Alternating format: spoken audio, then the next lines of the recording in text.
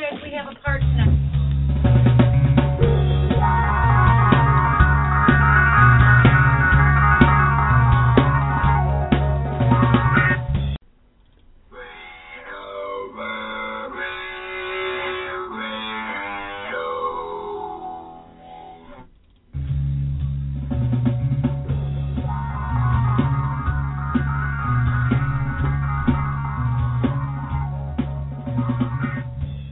Hello from Recovery Internet Radio, broadcast direct from beautiful Bull Valley, Illinois. I'd like to take a moment to thank our sponsor. Oh, welcome to our newest sponsor, Rose Painting and Drywall. Very nice, adding color to Chicagoland since 1965. Very good man. Tonight's show, Pain-Free and Drug-Free, with your host, Rick Atwater. Thanks for joining us tonight, where we are every Sunday night at 8 o'clock. Tonight our show is Pain-Free, Drug-Free. We're featuring Mr. Jim Kearns, and Mr. Drughead was going to be with us here tonight, but he didn't make it, which isn't entirely unusual, so we're going to just go with the flow on that. I want to thank Chris Atwater here, our engineer slash sidekick. You don't have your hat on tonight, but I got mine, so that's what matters. And shout out to Brendan O., who provides the music for our introduction. And also just a nod to a friend of ours that we recently lost, a young man named John. So if you'd think about John and his family, we'd appreciate that. Our musical guests tonight are Lamont and Athena, and they'll be playing for us at halftime, and they'll play us out. So, a couple of things. Remember that you can call in any time with questions or an opinion, I suppose, if you have one of those. And you can call us at 323-792-2977. That's the same number that we've had every week, so I guess it's not changing. We'll be sending a tweet out every week with a question or a statement that relates to this week's show or the show of the week.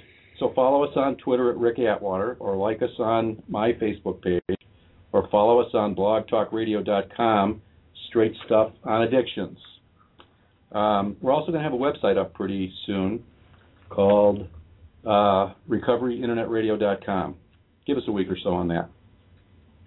We also do a segment called Peeps on the Street, where we ask random and unsuspecting people that same question that we put on Twitter. So this week's question is, would you use an alternative to narcotics if you were in pain? So we'll try to get to some questions tonight, and I would like to go ahead and talk to Dr. Kearns. Jim, let me just start by asking, you're a naturopath. Can you say what nephropathy is? I know that's probably a... Before we do that, can you say that fast 10 times? Probably not. You want me to try? It's,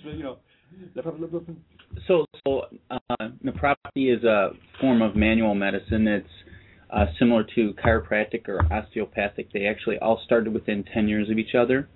And the idea is to work with the body. I call it putting people back together again. So it works with the muscles and the bones together. Since the muscles tell the bones where to go, basically what naturopaths do is they stretch out the muscles and they put the bone back in place. And in the interest of self-disclosure, I will say that I was a patient of yours for a long time, and you put me back together. So I can testify. It's not that great tonight. Maybe I'll have you work on me a little bit, but we'll hang you upside down. Hang you upside down. Do whatever it takes. Do whatever. So what kind of people? What kind of pain walks in the door in your office? Well, pain's a great motivator. Pain is what brings people in. Got me there. Absolutely. And what I found, in addition to doing any kind of manual manipulation, what I found with people who are in pain is what empowers them is to also, once I put them back together again, I try to give people some self-help tools, because on Sunday afternoon I don't have office hours. But guess when people throw off their backs? Probably. Pick company picnics, when they're with family. Raking leaves, all those times. So I like to give people some physical therapy exercises in addition to that, because it gives people some control, because pain makes people feel out of control, right?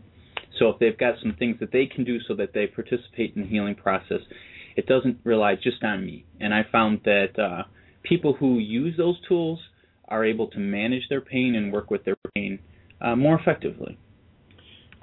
Okay, so and for the purposes of our show tonight, one of the things that we're about addictions, and one of our big concerns, or one of the concerns that's out there right now in the general population is prescription narcotic abuse. And in fact, I saw a special. Well, I was talking to Mitchell here this morning about hearing an ad on the news radio program about a narcotic pain medication treatment program, right? Like in the middle of the morning on a Sunday. So so it's like it's out there. Absolutely. And I can tell when I've got a new patient who's on any kind of narcotic. First of all, I can see it in their eyes, and I can see it in their mannerisms. What do you see? You see glazed look in their eyes. They're talking really fast or really slow, either one, and they're focused on their pain exclusively. So when I'm doing an exam with somebody, I'll say to the exclusion of what causes it, or to the exclusion of what alleviates the pain. They're so micro-focused on what the pain is and how it overwhelms their life. So typically what they'll tell me in a case history in a first visit is, I started on 2 Norcos, then after 6 months that didn't do the trick, so I boosted up. And I've had patients look at me square in the face saying, I'm taking 8 or 10 of those a day. And they have no concept of what that's doing to the rest of reality, because they're so focused on that pain. I get you. And if Mr. Drughead was here tonight, I'd say, so tell the crowd what Norco is, what a Norco is. But my understanding of what a Norco is basically a double Vicodin. And what a Vicodin is it's a narcotic painkiller. Absolutely. And what it does is, from my perspective, is it disassociates people not only with the pain, but with their body. So my role as a doctor, as crazy as it might sound, is to bring people back into their body. See, people drag this body around with them, and then when it breaks down, they get mad. But they don't do anything. People understand you got to water flowers, you got to put gas in your car, but they drag this body around with them, and they don't take care of it. So they use medication, they use narcotics, and so that numbs them to making that connection. So that's why when I see a patient who's got that glazed look in their eyes, so my role, even in an initial exam, is to start to connect them. So what I found is anybody who's on narcotics, if I say, well, does that make it hurt? Everything makes it hurt. So then I have to say, well, what makes it better? That connection, if I say, so if someone's got right shoulder pain, and I raise their arm, they're like, oh, that hurts. And I could raise their arm 5 degrees just away from their body, and I'm like, well, wait a minute. So if there's no torn, if there's nothing physical there, it's like, well, I say, well, what makes it better? What makes it better? They can't answer that. Right. They can't. There's probably only one thing that makes it better. That's exactly right. Is that upstairs largely? Totally upstairs. Yeah. So how do you separate somebody from that notion? It's a process. It's a process, because that's where the empowerment comes in. That they don't exclusively rely on medication. That they themselves can have control over it. And there's some simple positions they can put their body in, which will lower pain. So we start talking about things like, well, what's the difference between a level 10 pain and a level 5 pain? And people who've had surgeries, multiple surgeries, they get that. They can distinguish that. Well, and I think, and I'm sure, maybe you could talk about this a little bit, but people want, when somebody's hurting, all they want is to not hurt. Like, I came here to not hurt, and you're giving me exercises and telling me it's going to hurt a little more, or, it's more like fast food.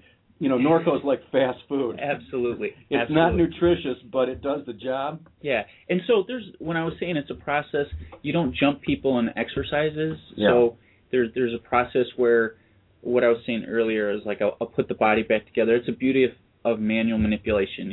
If someone's in a chronic pain pattern where their body is out of alignment, the beauty of, stretching is that you can take a muscle that's too tight, you can lengthen it, you can put a bone back in place. And people, no matter what kind of medication they're on, they can feel physically the difference in their body. Okay. So I'll introduce them to that you concept. do it slow enough so they can. So that do you ask them as you go along with absolutely small movements? Particularly with someone on medication, the role is anything that we do in this visit should not hurt. Huh. So if that happens, you tell me. But then I want to take it a step further and say, tell me if something feels better. And inevitably, anybody that's on narcotics, they can't answer that question. They can't tell me. They can tell me what hurts, and everything hurts. But I'm like, now wait a minute. I know clinically in my mind, I'm like, there's some things that we're doing here where we're restoring range of motion, taking muscles that are chronically short in position. So their mind is still telling them that it hurts, even though you've noticed as a physician that they've got a bigger range of motion. Because that's that cyclical thinking of. And so does it catch up? Does that slowly catch up that they're getting better? Slowly it does. And sometimes if they can't feel it, that's the beauty of measuring range of motion. So someone who's got a chronic low back problem, they've had 2 surgeries, typically those are people who can't bend forward. They'll say, I can't tie my shoes. So they'll barely be able to bend forward. So I'll do some of that stretching. If they can't feel a difference, I'm like, all right, stand up. We'll compare their range of motion before I did it. And they're like, oh. So if they can't feel it, then they can see it. But they got to be a witness to noticing that change. I'm in the business of change. Is that just people that are taking, pain medication, or is that pretty much? Does it generalize? It's universal. I would say, the concept that we can change alignment is something that's lost on people. If I would have a wish, it would be to help people understand that, if someone is a truck driver, their posture is radically different than someone who stands for a living, because they're putting their body in a position where they're sitting 8 to 10 hours a day versus someone who's maybe a patrol officer or walking the streets or something like that. The way their hips are positioned, the way their back is positioned, will be radically different because they're asking their muscles to do 2 totally different tasks. So let's go back to, if you're talking to if a recovered person walks in your door, we start with the assumption it's probably not a good idea for them to be using narcotics. There may be reasons where some circumstances where they'll have to, but for the most part, narcotics and recovery from alcoholism and drug addiction don't go well together. And I just had a patient, and he was deathly afraid because he was in recovery, and then he had to use some narcotics for surgery, and he lost his sobriety. He was deathly afraid because he was looking at another surgery, and deathly afraid because he was talking to his surgeon, and the surgeon was very free to give these medications out. Oh. So he was saying, what should I do? Would you say, do you think that's a common thing? For surgeons, yeah. They want to make sure when they're done cutting that there's a minimal amount of pain from a medical perspective for that 4 to 6 weeks post-operative. I know this is this is liable to be a leading question or a little bit touchy, but do you think for the most part doctors understand addiction? No. So surgeons are great at what they do. Yeah. That's what they do. Good technicians. That's exactly right. I consider them like the mechanics of the body, so that's what they're great at. And I think most surgeons would agree that that's their scope of practice. That's what they're great at. But beyond that, good physicians defer to other people who have a better handle on that. Well, unfortunately, the physicians are the ones that write the scripts. This is true. So we're going to go a little off the script right now, off the reservation, and ask you, why do you think, you seem to be pretty tuned into the addictions situation. Of course, you're a provider of natural alternatives.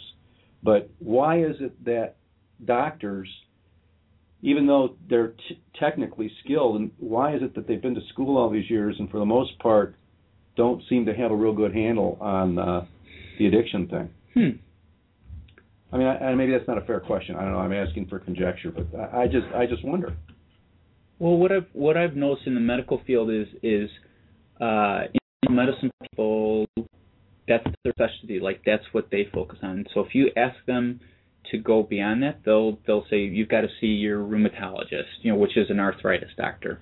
So it's very compartmentalized. Medicine has become so specialized. I sometimes joke with my patients that if your right index finger is broken, but you're seeing the specialist who works with thumbs, he's like, sorry, you have to go down the hall. You got to go to the thumb to see that. Yeah, exactly. And so we've become I don't do thumbs. No. Right, exactly. No. And it literally has become so specialized that there's a gong there. Yeah, got a gong. I think we got to have a gong. That sounds. You know what I'm saying? It's and you see that even in cancer treatments now that there's not a universal treatment for cancer. They specialize so much. Medicine's become so specialized. So I think addictions. But everybody gives. Every specialty gives can write a prescription. Most definitely. And therein lies the rub, I guess, huh?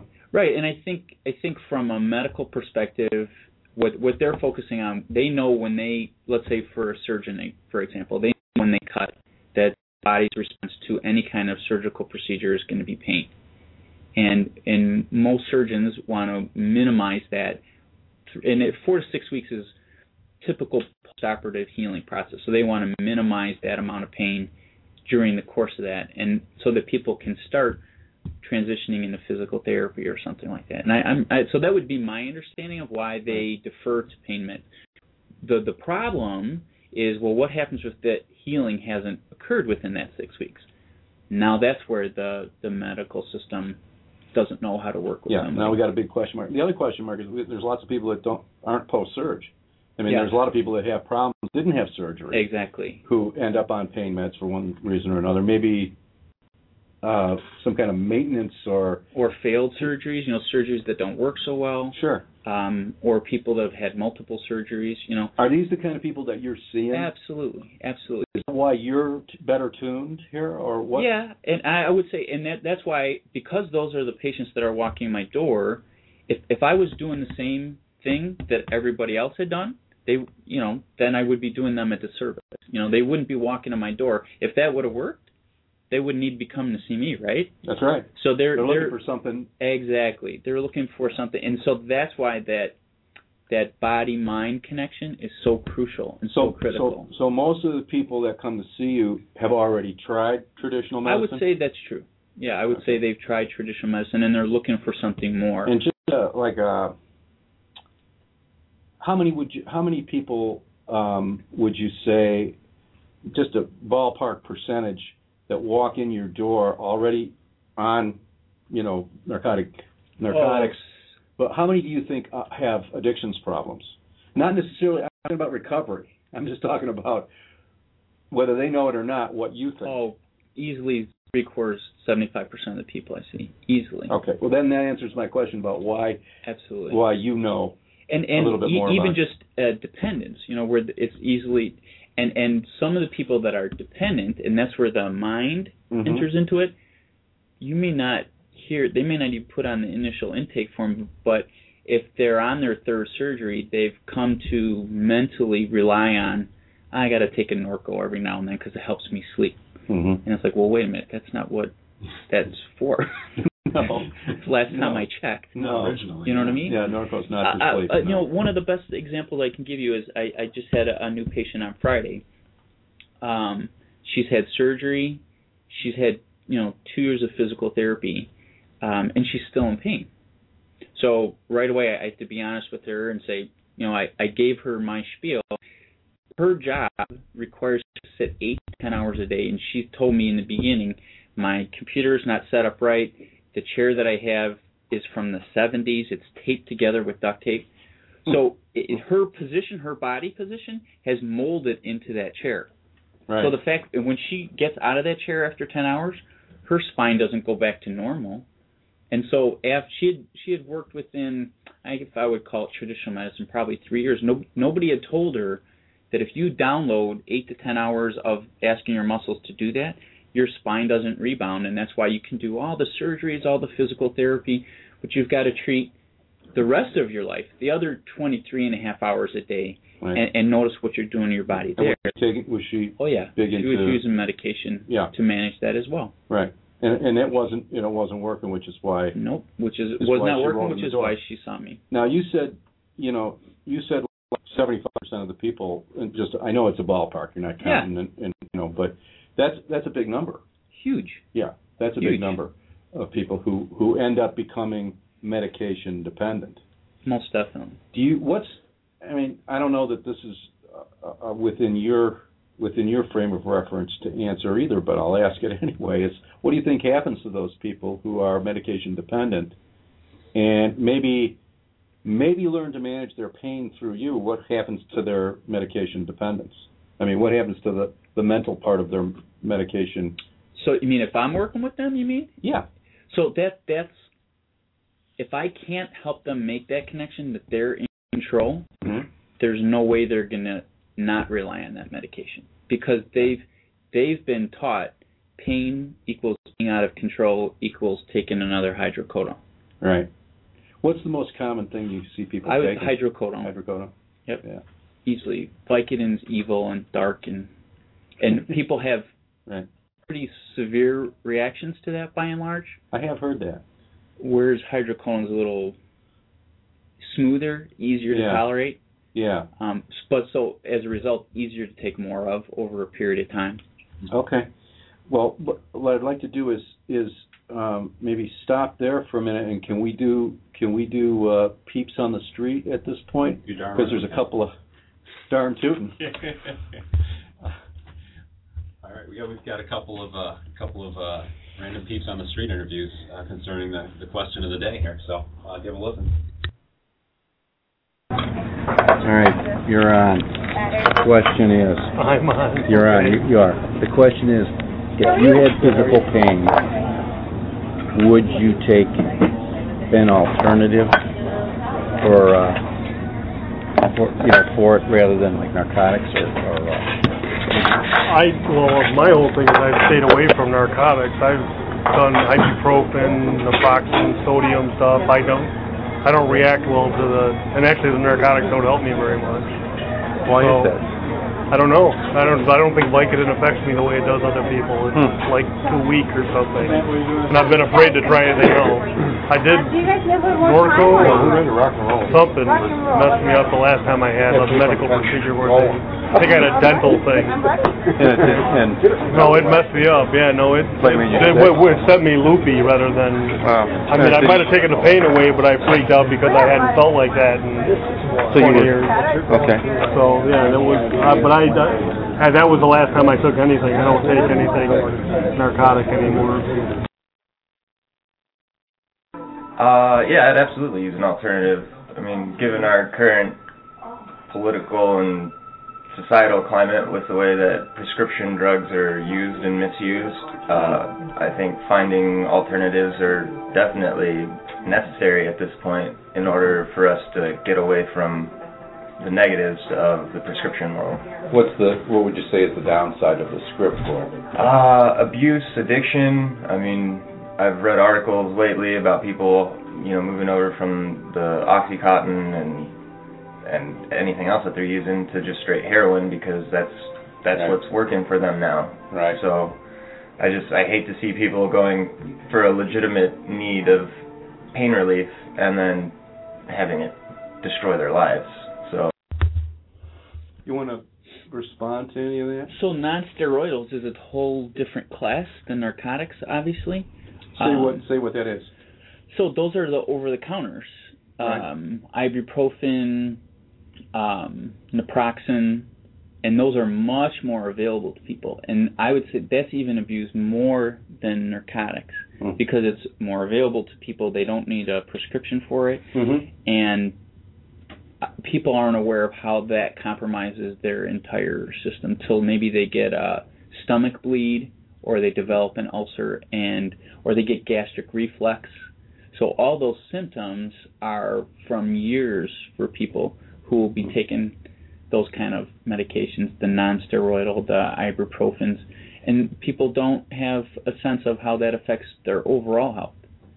Because that's the same kind of McDonald's mentality that you're using. Oh, I got an ache and pain, I mow the lawn, I'll take 2 ibuprofen.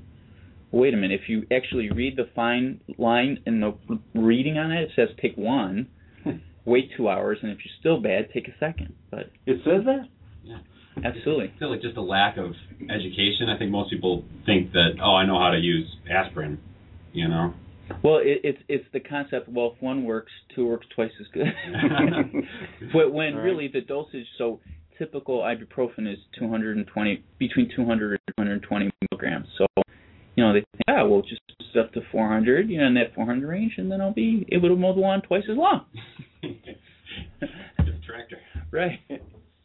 In our second, what's that? I don't know. We've got it sounds like a Long Ranger kind of sound going on. Transmissions.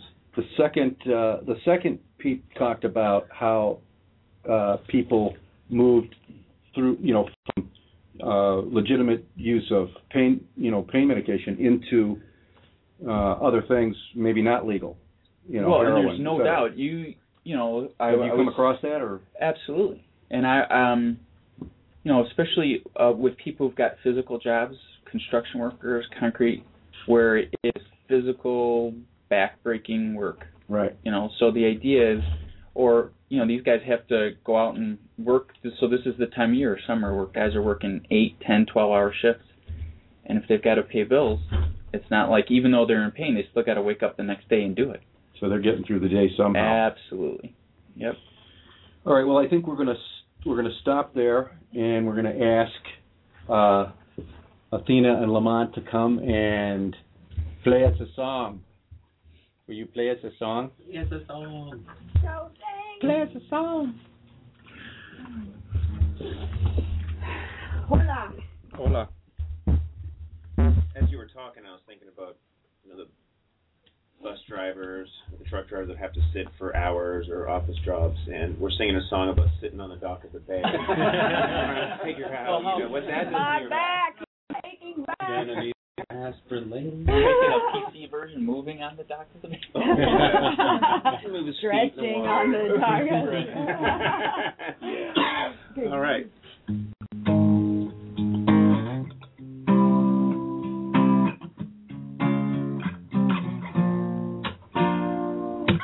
Sitting in the morning sun, I'll be sitting when the evening comes, watching the ships rolling in, and I'll watch them roll away again. Oh, sitting on the dock of the bay, watching the tide roll away. Oh.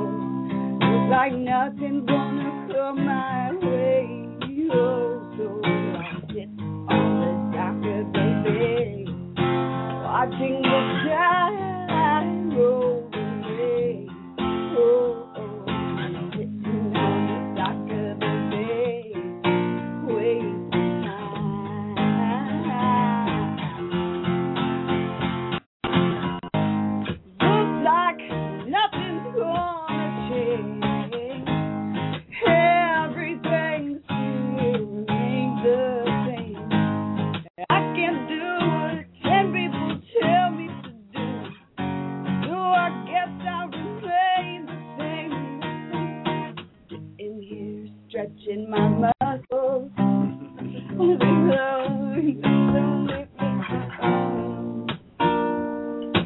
2,000 miles I rode just to make this dock my home. On the dock of the bay, watching the tide roll away. Oh, oh.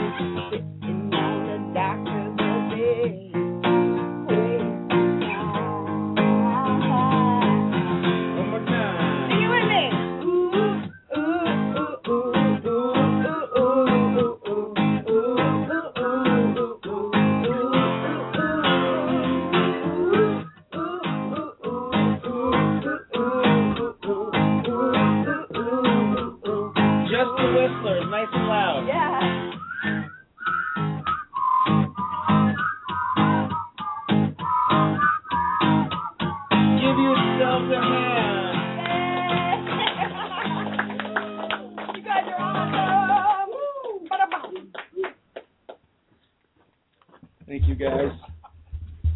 And you'll come back and play us out in a few minutes, huh? And I should mention, these guys just spent the day in a recording studio.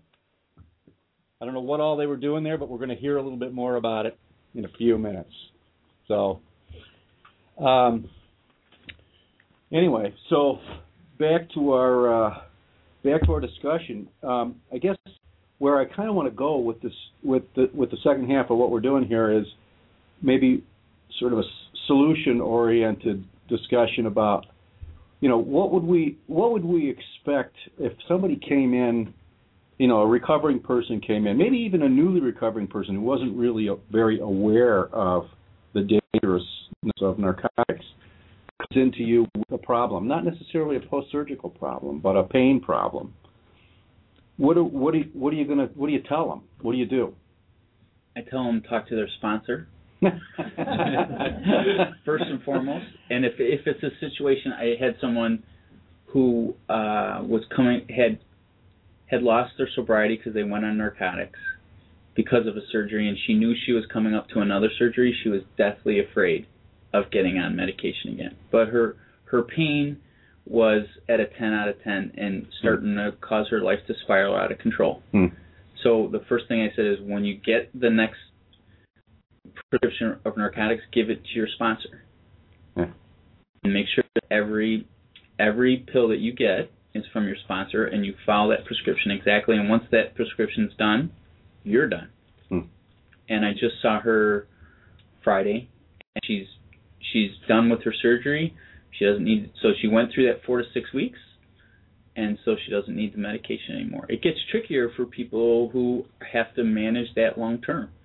Yeah. It gets much trickier.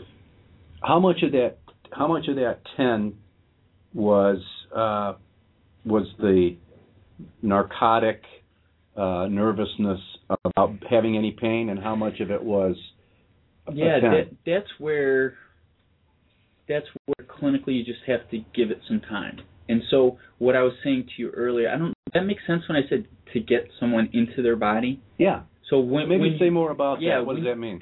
That's how you go down that road, and that's where you find out, is that the medication talking, is that their head talking, or is that their body talking? That's when then you work in the movements. Exactly. Where you get range of motion. Where they start to... So my experience has been the body has its own wisdom. The body will eventually... The body's ability to heal itself is phenomenal. And most of the 75% of people that I see that are on pain medication, they don't want to be on that medication.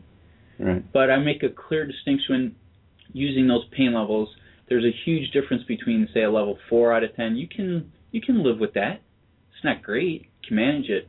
Once you start getting up in 6s and 7s, you want that prescription bottle a little bit closer, because now you're starting to gnaw on your teeth. You know the old cowboy movies where they put the wood right between your teeth? And little tears in the corners of your eyes kind of thing? Right. That's the 7 out of 10. And that's not going to work for a guy who's, You can't be digging ditches or driving trucks 7 out of 10 pain. There's just no way you can be putting in those long days, which is how they, end up that way.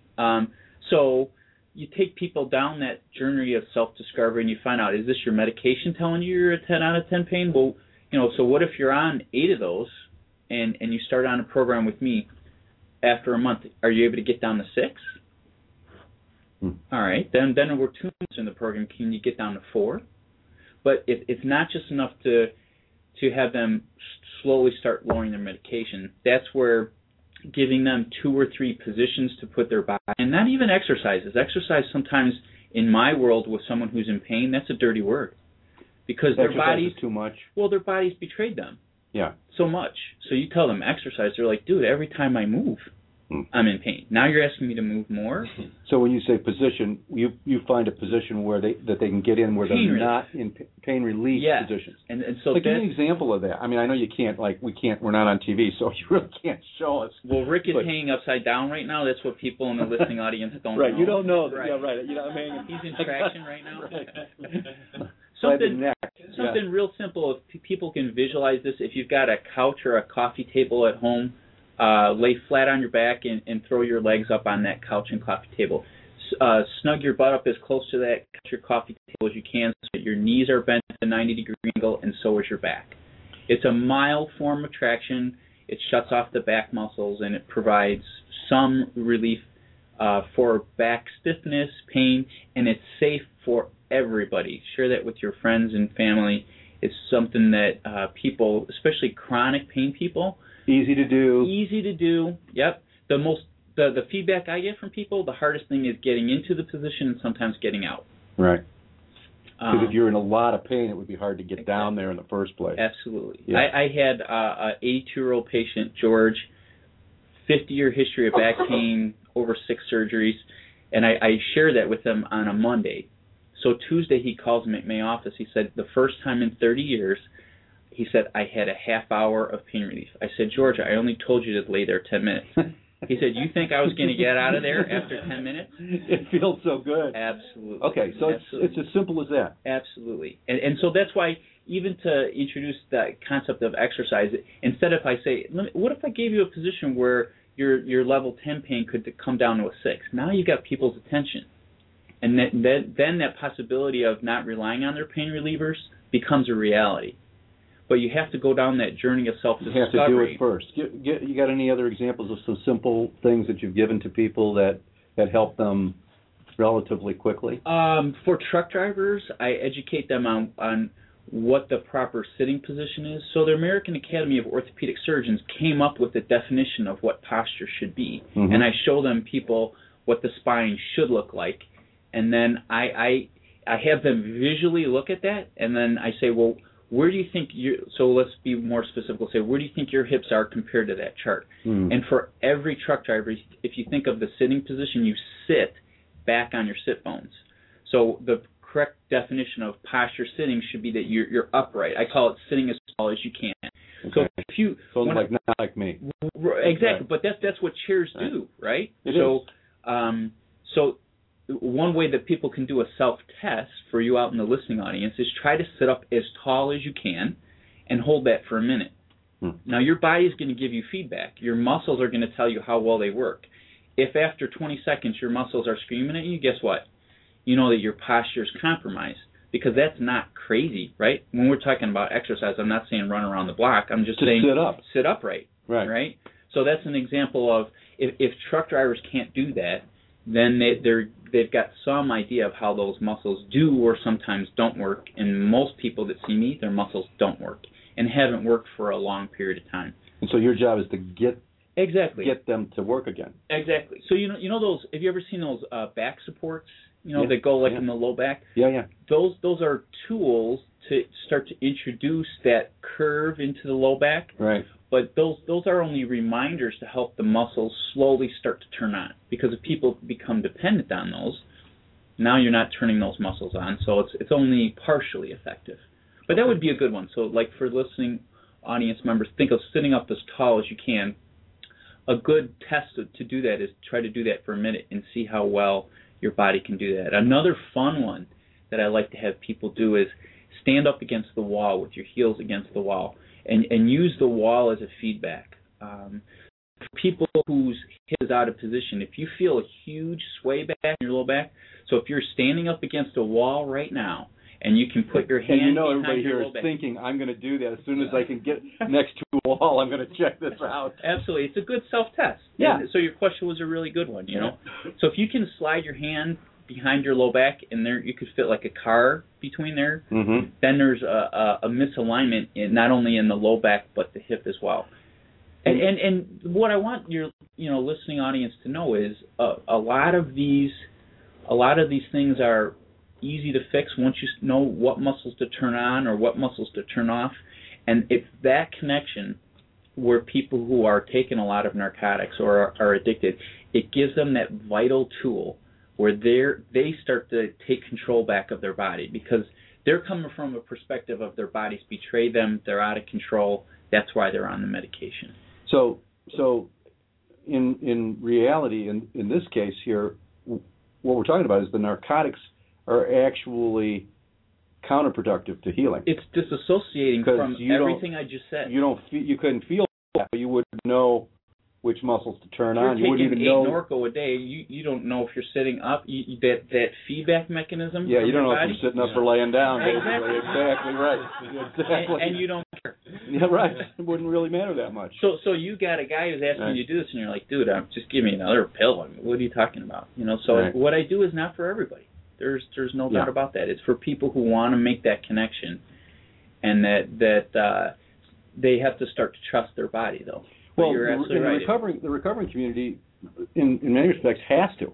Absolutely. I mean, otherwise, you're asking for trouble. So Which is why they are great candidates, because they are they want that. Right. They are great candidates. I mean, everybody will say they don't want to take a pill, but there's only a certain category of people that really don't want to take a pill. Yeah. And you know what I mean? Yeah. I can't tell you how many guys I've talked to that says, I don't even take an aspirin, but I drink a quart of, vodka a day, but I don't ever take an aspirin, so I'm not going with the I want to take pills thing. It's let's see what happens. Absolutely.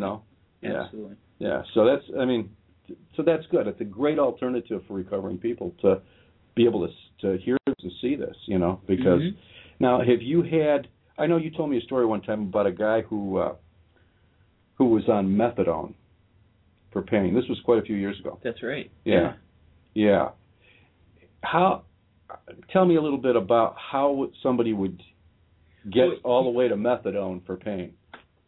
Because that's used for detox from heroin or maintenance from heroin addiction. And actually, it started out with a low back injury. Okay. He was one of those construction workers that I was talking about. It was this time of year, it was summer, and it was the classic case of a back injury. Started out with something over the counter, didn't work, got to go to work the next day, goes back to the doc, take these, start out with hydrocodone. It was that cycle. Hydrocodone doesn't work, we go to Norco. Norco doesn't work, we go to what? You go to 6 Norco a day, those don't work. So and now we need detox from Norco. Absolutely. And pain relief, so we're now... And that's the person who's in my office where their eyes are all squirrely and they don't know what day of the week it is, but they are working 12 hours a day. Right. And that to me is that's the story of the addiction problem that we see. Like our peep said on the street, how people can go from the narcotic pain medication to easily to use it on the street. Actually, I've heard this, and again, I would ask Mr. Drughead to verify it for me, but I've heard that like an OxyContin or an oxycodone on the street is about $1 a milligram, and they come in 40s and 80s. So imagine if you had if you had an OxyContin habit or an oxycodone habit. At $80 a pill, how would you come up with that kind of money? Where heroin's, $100 a jab, $10 a bag, Absolutely, and so the individual you're talking about, that's how that cycle started. Yeah. And so that disassociation, you're going to get more of a kick from the heroin than you will oxycodone, because you'll develop a tolerance for all that. Sure. It's amazing, what the function that people can do while they're on all that stuff, and the pain that they have. And they sometimes when they're on that much medication, they know they're in pain, but they're out of control. They don't know what to do about it other than pop another pill. Yeah, so what you're saying is sometimes people are on the narcotics, or even on the narcotics, even still in pain. Oh, yeah. They just don't know how much pain they're in. Exactly. Yeah. That's the disassociation. Right. Well, I think this is really a great resource for people.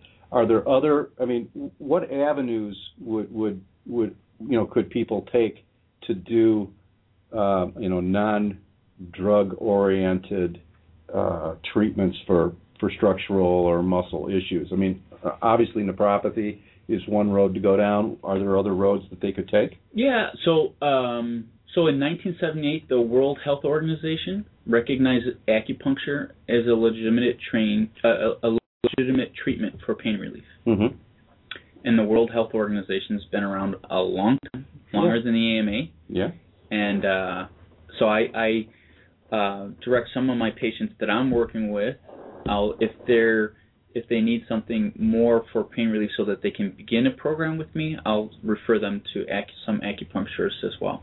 And any other things that you've used, or I know you work with an orthopedic guy as well. So absolutely. We're not crossing off. No, I work within the medical community, so there's a time and a place for that. I'm fortunate enough to be associated with surgeons who are good. I'm in the unfortunate position. I see some of the failed surgeries, and that's people get in a cycle. So I do refer to orthopedics that I know will get in, do what they need to do, get out, and then get people on their recovery, and healing as quick as possible. But so there's other forms of natural medications. That will help. There's microcurrent therapy that I use, which is a form of electroacupuncture that's been proven clinically to reduce pain levels as well. TENS units are great.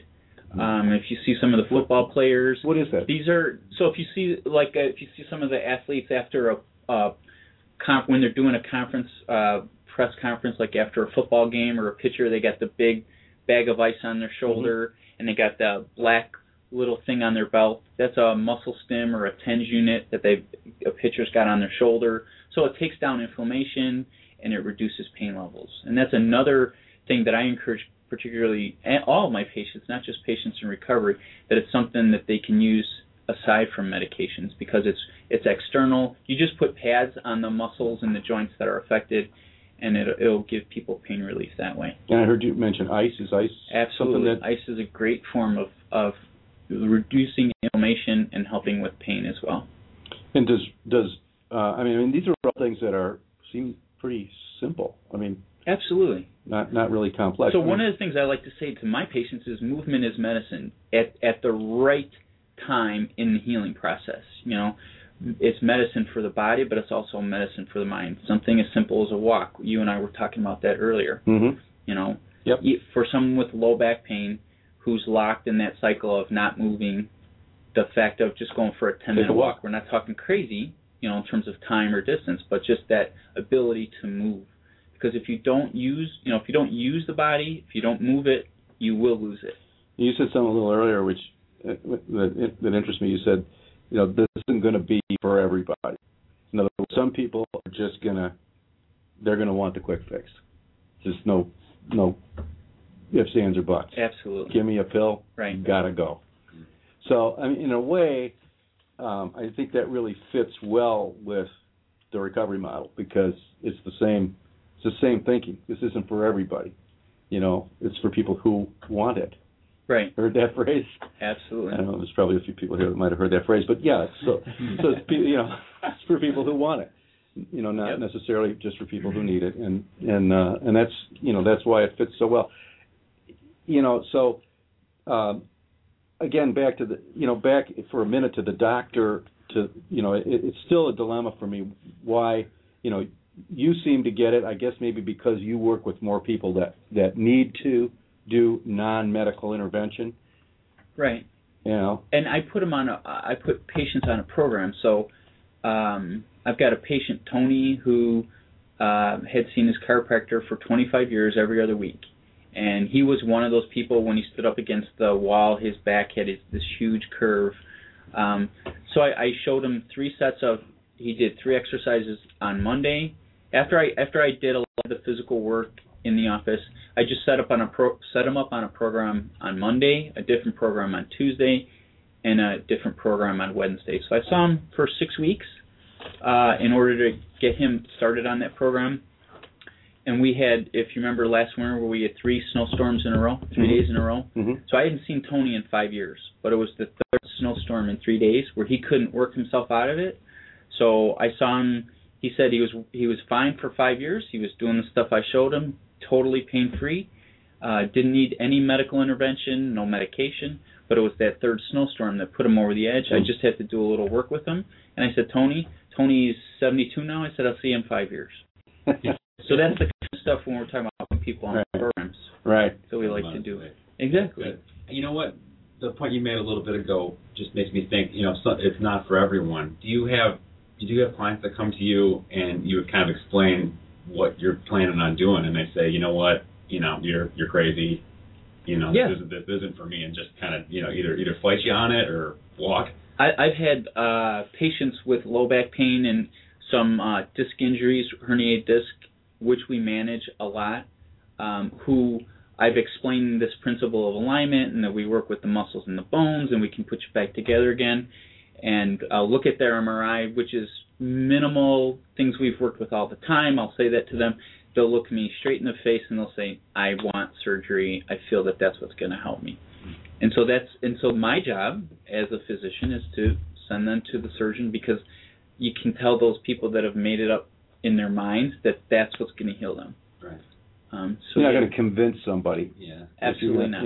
Yeah. Absolutely and I think not. there's some parallels, to people who understand what what a program is and the need to work that. Yep. That go well with the recovery. That's why I call it a program, because people are in recovery get that in the same way what we're doing here. There is no quick fix. Sure. Your body took a long time to get that much out of alignment to the point where you need to be on narcotics. Yeah. Fewer steps, but effective. Exactly. Right. That's pretty good. Say a little bit, just by way of tooting your own horn. What you have a way to get to you on the internet? Do you have a? Absolutely. My website is painfree101.com. That's the numbers 101. Okay. And painfree101.com. We choose that because there's an educational component. There's articles on my website to educate people so that they can learn a little bit more. And so we've got a website there that we direct people to. And we're on Facebook as well. All right. Northwest Healthcare Center is my office. And the phone number for people who are interested is area code 815-337-7109. Perfect. You can also find that information as well on Twitter at Water and Rick's Facebook page as well. There's links to that website. Oh, nice work. Did you do that? I just now. I'm impressed. The engineering is just really going off the chart there. You're welcome. Okay, well, Jim, I really appreciate you coming tonight. It was a great show and helpful and informative. And we're going to ask Lamont and Athena to come back. Or actually, we're going to ask Lamont to come back. Athena will stay here, but Lamont will play the guitar and sing. And he'll play us on out, and that'll be it for tonight. And should I exit now, or should we wait on that? Why don't you exit now? Okay. Play off. All right, then we'll just play off. So, what I thank Jim, and I appreciate you coming, and I'll email out the link for next week's show as soon as I have it, which is usually Wednesday or Thursday. And remember to live today, love yourself, and love your neighbor. And together we'll trudge the happy road to destiny. We hope you enjoyed the show. Give us your feedback and ideas. See you next Sunday at 8 o'clock. I think most of us need a hug and a kick in the pants, and that's basically what this song is trying to do. Cheer up, you are worse off than you figure.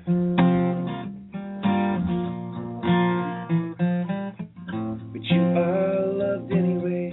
I always see who you could be. All the stars are waiting for you to shine. Your heart is beating to mine.